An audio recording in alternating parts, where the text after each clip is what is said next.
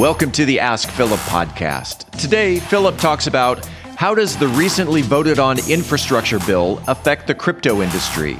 And Philip's thoughts on the Grayscale Digital Large Cap Fund. Philip Washington Jr. is a registered investment advisor. Information presented is for educational purposes only and does not intend to make an offer or solicitation for the sale or purchase of any specific securities, investments, or investment strategies. Investments involve risk and, unless otherwise stated, are not guaranteed. Be sure to first consult with a qualified financial advisor and/or tax professional before implementing any strategy discussed herein. Past performance is not indicative of future performance. And now, here's Philip.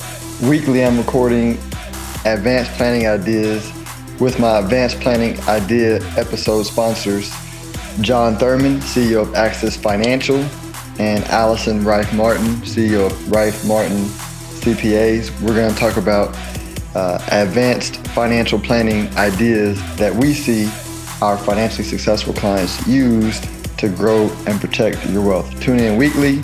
On the episode, you'll see it'll be titled Advanced Planning, so you know which episodes are the advanced planning episodes. If you have any specific thoughts, questions, or ideas you want brought up on the Advanced Planning Ideas episodes, feel free to tweet me at ask_Philip or reach out to any of my guests. They'll put their information in each episode for more questions and more thoughts and things that you want to share on the episodes. Enjoy your day. It is August 11th, 2021.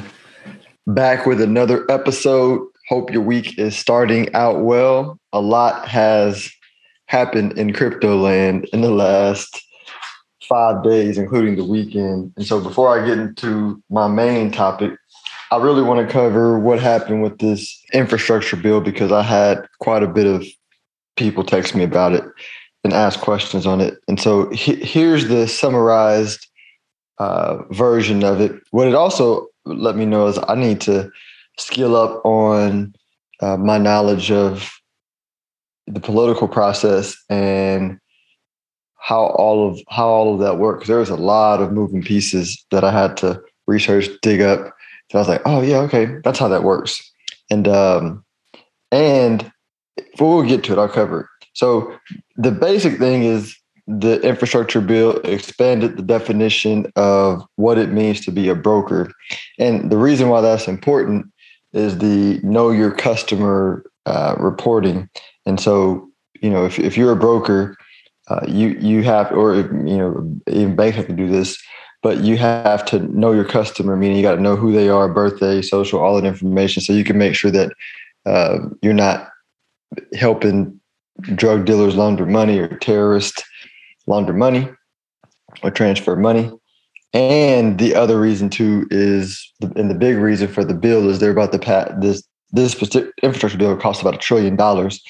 And they had counted on roughly about 28 billion or $30 billion expected from the bill coming from crypto taxes in the future.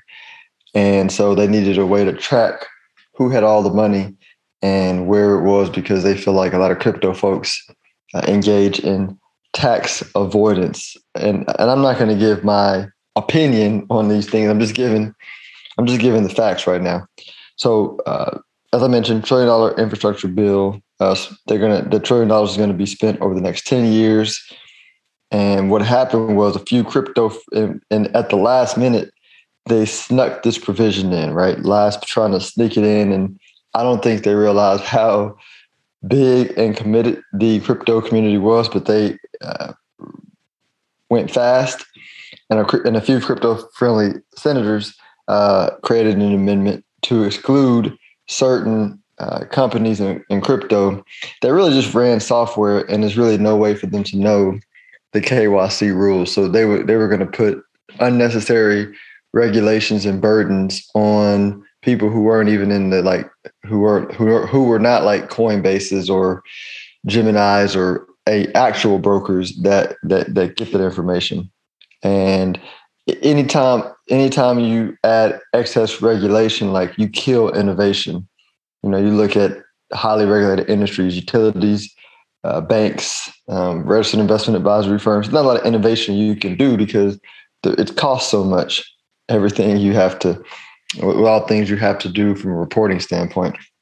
Side note, Senator Cruz made a great point, and these are one of the, for those who know, I'm pretty apolitical, right? I knock Democrats, I knock Republicans. I like something that Democrats do, I like something Republicans do. One of the things that I like that what Ted Cruz said was, you have all these people here voting on a bill, and maybe 5 of them in there do anything about crypto, and that was a stretch, right? And I think that's crazy that we have all these politicians that are like creating rules split second and don't fully understand the implications of what they were doing. And so I really appreciated that comment. And what it showed too is the fight isn't over. Like, we're getting more and more people who are crypto friendly, and so that is exciting. Let's go back to the details. So, and basically, the reason why the crypto industry ultimately ended up not winning this fight was there was one senator that basically said, "Hey, if y'all don't put my $50 billion of military spending in here, then I'm not voting for the bill." And that was a deal killer for a bunch of other senators who wouldn't vote on a new bill that included extra military spending. And so it basically killed the deal. They didn't allow any new amendments. So now the bill is in the House, controlled by Democrats, probably going to pass. And it starts in the 2024 tax season. So, between now and then, a lot can happen. You have the crypto industry getting bigger and bigger. You have a lot of folks that and this is my opinion, like me, that are becoming like 1 or 2 issue voters. Like, I don't care about the party. Matter of fact, this bill showed there were Democrats and Republicans who support crypto, because for Democrats, it's freedom for people, for the unbanked, for who the banking system abuses. For Republicans, it's freedom, right? So you have unity. And so you have a lot more people like me who like, listen, both of y'all lie. Both of you are about the interest of those who control DC. And so crypto is for the people. I'm for the people. So if you support crypto, I support you regardless of colors. And let's say it doesn't end up, here's the most important part from an investment standpoint. If it does not change, those companies can always just go offshore. And we have a huge offshore business, that hedge funds operate, use to operate their locations, and other companies where there's basically dumb regulation in their country. They just go offshore because there's always going to be some country, some area that wants new business and can appreciate the economic impact of a new industry being built in their area. So let's hope we stay in the U.S. And Texas is trying to become Bitcoin country. That's why I really appreciate what our politicians are doing here in Texas, despite all their shortcomings. But that's what's happening on the infrastructure bill for crypto. Let's talk about the main topic, and it is, I mentioned a fund that I liked a couple of times on the podcast, and that we own, full disclosure. It's GDLC, the Grayscale Digital Large Cap Fund. And the reason why I like this fund is, if I'm going to make a concentrated bet, meaning bet on one individual stock or bet on a specific crypto, I need to have very high conviction. And so for me, for the crypto world, I understand the current financial system. I understand the shortcomings of the central bank. I understand how Bitcoin is a rules-based monetary system that replaces people making decisions. And I understand the Lightning Network being built on top of that to compete or be the Visa of the crypto world, that's faster, cheaper, all that kind of stuff. So I understand that. So I'm very bullish on Bitcoin, as you already know. Now, the other cryptocurrencies are being built out for different purposes. And I hope that some of the listeners haven't mistaken me being bullish on Bitcoin at the current moment with the current facts. And that's separate from, me not thinking other cryptocurrencies will be useful in the future. It's just that, I don't know. I guess the best example would be, after, so going back to my railroad principle, right? I was not bullish on crypto in 2017 when everybody was invested in it and there wasn't a clear winner, right? This is similar to tech stocks in 99 investing in new industries is dangerous because you don't have a clear winner. But then once there's a clear winner, right? So in 2019, Bitcoin and other cryptos had dropped 80, 90%. Some of them went away. Bitcoin became a clear winner. I got bullish on it. Same thing with tech stocks, right? Amazon was a clear winner of what it was doing in early 2000 after the crash. And you could have bought it and held it for a long time and made money.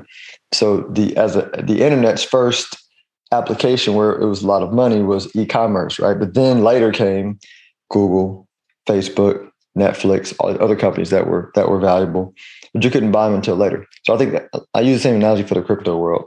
And what GDLC allows you to do is similar to what you do in the stock market. So one good thing to use in the stock market, if you want to have a diversified portfolio and participate in a certain asset class, but you're not sure which asset class are going to be the winners, you just buy an ETF, an exchange traded index fund, basically, which is the basket of stocks in the industry. So S&P 500 is the most known one. It's the 500 largest companies in America. So if you say, hey, I want to bet on America, I think over the next decade, America will be the best performing.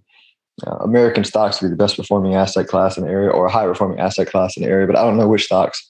Right? You can just buy the S&P 500 and it gives you that position. And so for me, I fully believe that crypto as a whole over the next decade will significantly outperform every other asset class, right? I have high conviction on Bitcoin, so I own that outright.